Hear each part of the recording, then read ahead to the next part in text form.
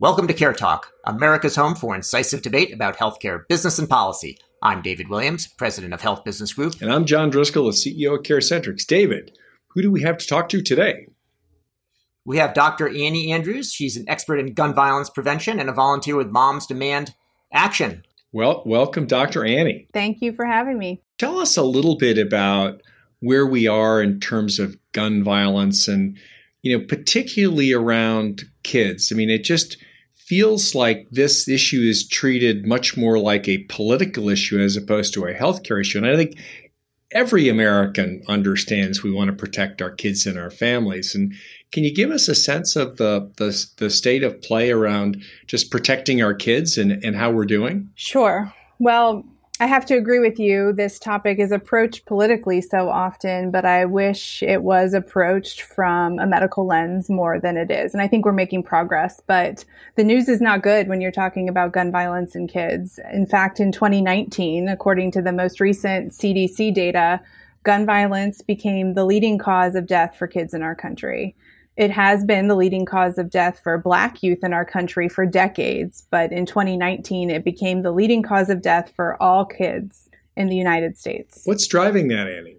Well, I think it's a combination of things. And, I think what we haven't done is taken a multifaceted, comprehensive public health approach to gun violence in this country. And when you look at the graphs that compare the mortality rate of firearm injuries in children to the mortality rate of motor vehicle crashes in children, you can really see that in black and white. And motor vehicle crashes have plummeted because we have taken a comprehensive approach to decreasing those injuries among children. And that includes legislative solutions, that includes industry safety standards, that includes education. And those are things we can all support because who wants kids to die in car crashes? But why is firearm injuries any different? And unfortunately, we just have not seen an acceptance of this issue as a public health crisis. And we have not taken a comprehensive approach to addressing this crisis. You talked about having a comprehensive approach with all these different facets to it. And one of those is about when someone goes to the pediatrician, having kids myself, at a certain age, they'll say, hey, the kid is at the age where they might reach up to the stove. So make sure you don't have something that's coming off of it. The car seats when they're little, even coming home from the hospital and so on. And pediatricians are trained to talk about it. They talk about it at different times. Now, I saw in your health affairs post that the percentage of pediatricians that are willing to discuss firearms actually dropped, hasn't gone up or stayed same. It's dropped. And is that just an expression of the whole political element to it, or how do we understand that? So I think it's a couple things. One, I think we don't learn about this in medical school. There are a few exceptions to that, and we are working hard. A lot of people across the country working hard to make this a part of undergraduate medical education as well as residency training programs. Because if we aren't teaching our physicians how to do it, how are they ever going to feel comfortable doing it? And I do think that the political aspect of the firearm conversation does weigh into this. And I have talked to plenty of my colleagues and partners about this issue, that we fear that it will trigger a political debate in the exam room. And of course, we want to avoid that. But we just need to go back to the basics, that we talk, like you were saying, to parents about car safety. We talk about locking up prescription medications, locking up cleaning supplies under the kitchen sink. We should be talking about locking up firearms as well. How do you take a conversation about politics and turn it into one about public health? I think that's a great question. And I think what has worked for the work that I have done at my own institution is, number one, focus on the kids, because I think that you can get some more sympathetic ears if you're talking about children.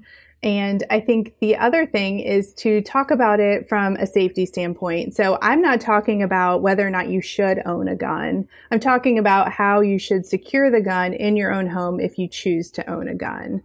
And I think we just have to pivot away from any attempt to make this a political conversation in the exam room and just boil it back down to, we're talking about kids and safety. Yeah, when you've got 4 out of 10 households in America with guns, I think is the number that I recall. And 3/4 of the people who have those guns are not going to give them up. It's 80% of them believe it's essential to their version of freedom. And that's particularly given the public health debates we've had over the last, some basic stuff over the last year and a half. I don't think that's we're going to make progress on that around guns, given the strength of feelings there. But it does feel like with kids, we've got a different vector of opportunity from a public health perspective, because I've got to think that the vast majority of Americans, even those who have guns, want them to be held in a safe fashion. What does that actually mean? Well, so that has been my experience. I practice in the Southeast and I talk to parents about this all the time. And, we want parents to keep their guns locked, unloaded, and separate from ammunition. And that really is the definition of secure storage. And, like you said, we can all agree we want kids to be safe. So if you introduce the conversation and, I want to protect your child, and I know that the evidence supports that children are safer in homes with firearms that are locked, unloaded, and separate from ammunition, you can keep the conversation focused on the child's safety. And the other thing I will say is that I think as healthcare providers, we are witness to some really awful tragedies, all the time. We see sort of the effects of failed policies in our hospitals and our clinics all the time. And I think that for some reason, we feel like we need to kind of keep what we see to ourselves. And certainly we have to respect HIPAA and patient privacy, but there's no reason we shouldn't be telling the public what it's like to care for a child who has found their dad's gun and accidentally shot themselves in the face, and what it's like to talk to those parents every day, or what it's like to talk to the teenager who was shot in the spine and will never walk again. And you're trying to motivate him to go to rehab, but you also have to give him the expectation that he probably won't walk again.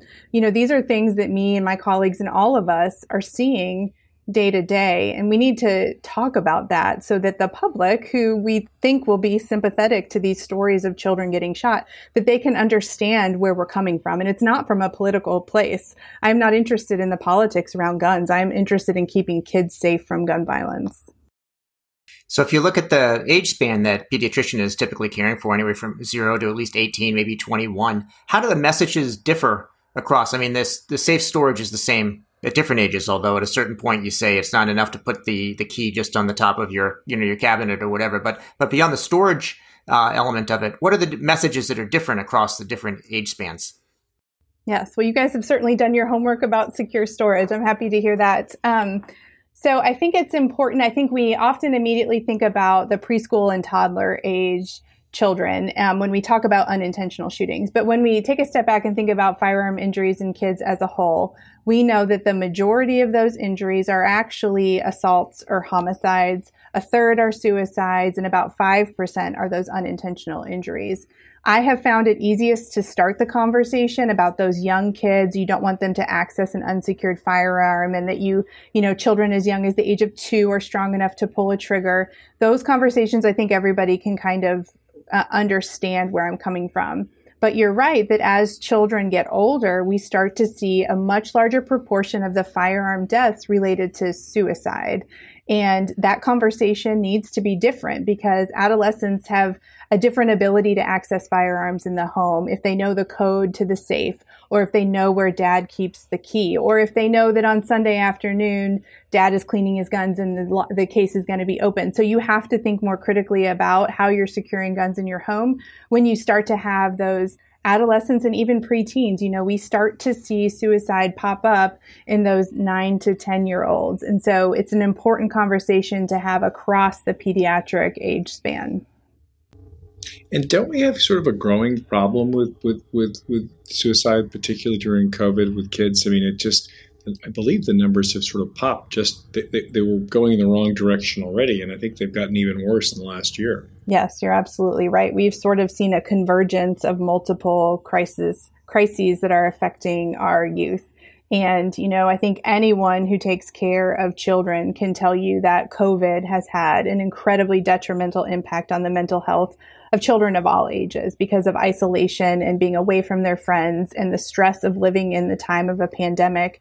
And we were seeing mental health crisis already before COVID. And then you compound that with the public health crisis that is firearm violence. And yes, I am deeply worried about the youth of our country as these two things continue to intersect.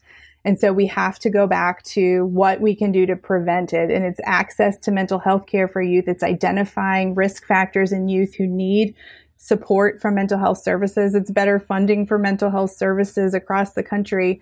And then it's those basic steps of keeping lethal means away from at-risk youth. And so that goes back to locking up your firearms and locking up prescription medications.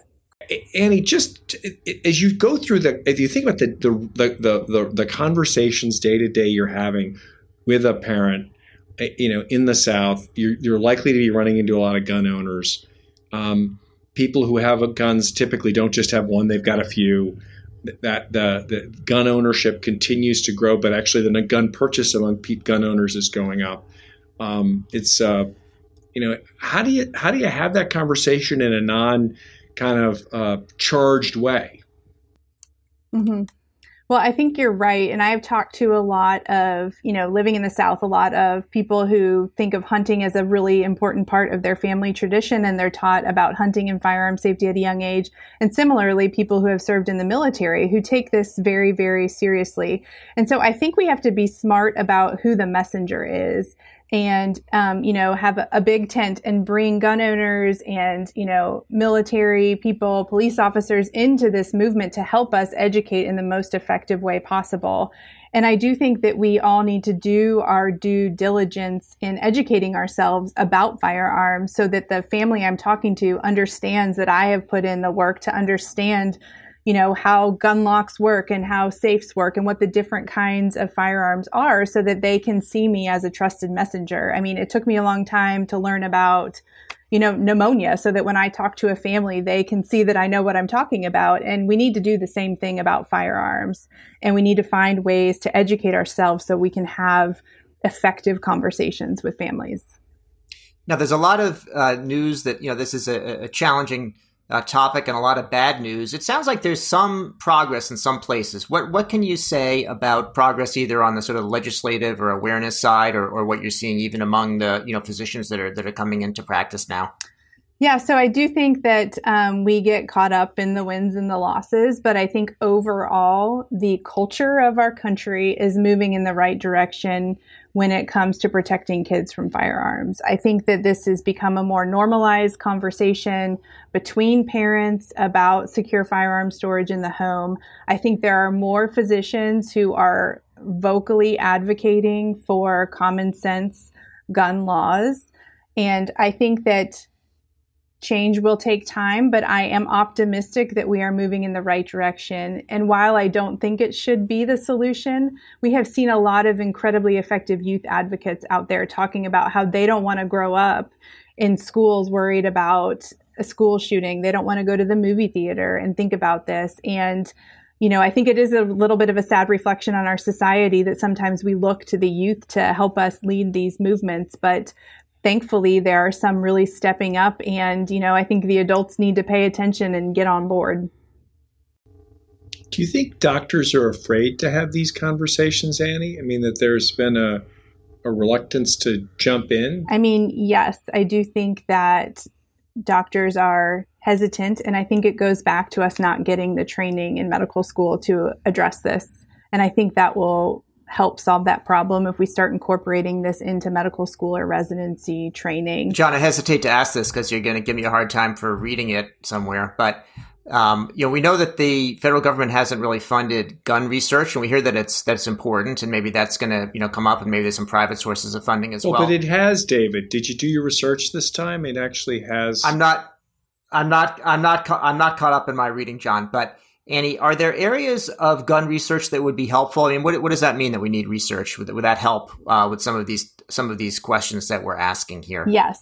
I think that's one of the really unfortunate things that's happened over the past decades in our country is that, physicians haven't had a lot of access to funds to study this problem. And that probably drove some physicians to not choosing this as a career path, right? Because if there aren't grants available, why are you going to pick this as your research topic? Fortunately, that is changing, but not nearly as rapidly as we need it to. There are those graphs that show the burden of disease versus the level of federal funding. And we are way out of whack when it comes to firearm injuries. So we need exponentially higher levels of federal funding for research to address this public health crisis. And, I heard someone, Dr. Cunningham, actually say once that we have never solved a public health crisis in this country without help from the federal government. And this is not going to be any different. We can't do it without that research funding. Where would you put the dollars, Annie, if you were to kind of just throw a dart and say we need to? Because it was drained. It was very low. There's a modest amount now, but it's trivial relative to the burden of firearms, suicide, accidental shootings, and then obviously homicide. If I could pick, I think we're at maybe 1/1000th of the funding we need. We're just really nowhere even in the same ballpark universe that we need. And there's so much that we can learn even about the epidemiology of firearm violence in this country. And a lot of the data sets that we use are so limited because they're either only deaths or they're only hospital-based data, so you can't follow patients longitudinally. And there's a lot of work going on in the country, people trying to really improve the quality of data we have to study to understand this problem. The other thing we need to understand the effects of legislation, and we need good data to do that, and we need funding to support scientists to do those studies. Well, we really appreciate your work clinically and in public health. Thanks so much for making some time for us today. Well, thank you for having me. Great. Well, that's it for yet another edition of Care Talk, this time with Dr. Annie Andrews, expert in gun violence prevention. I'm David Williams, president of Health Business Group. And I'm John Driscoll, the CEO of CareCentrix. Thanks for listening, and please subscribe.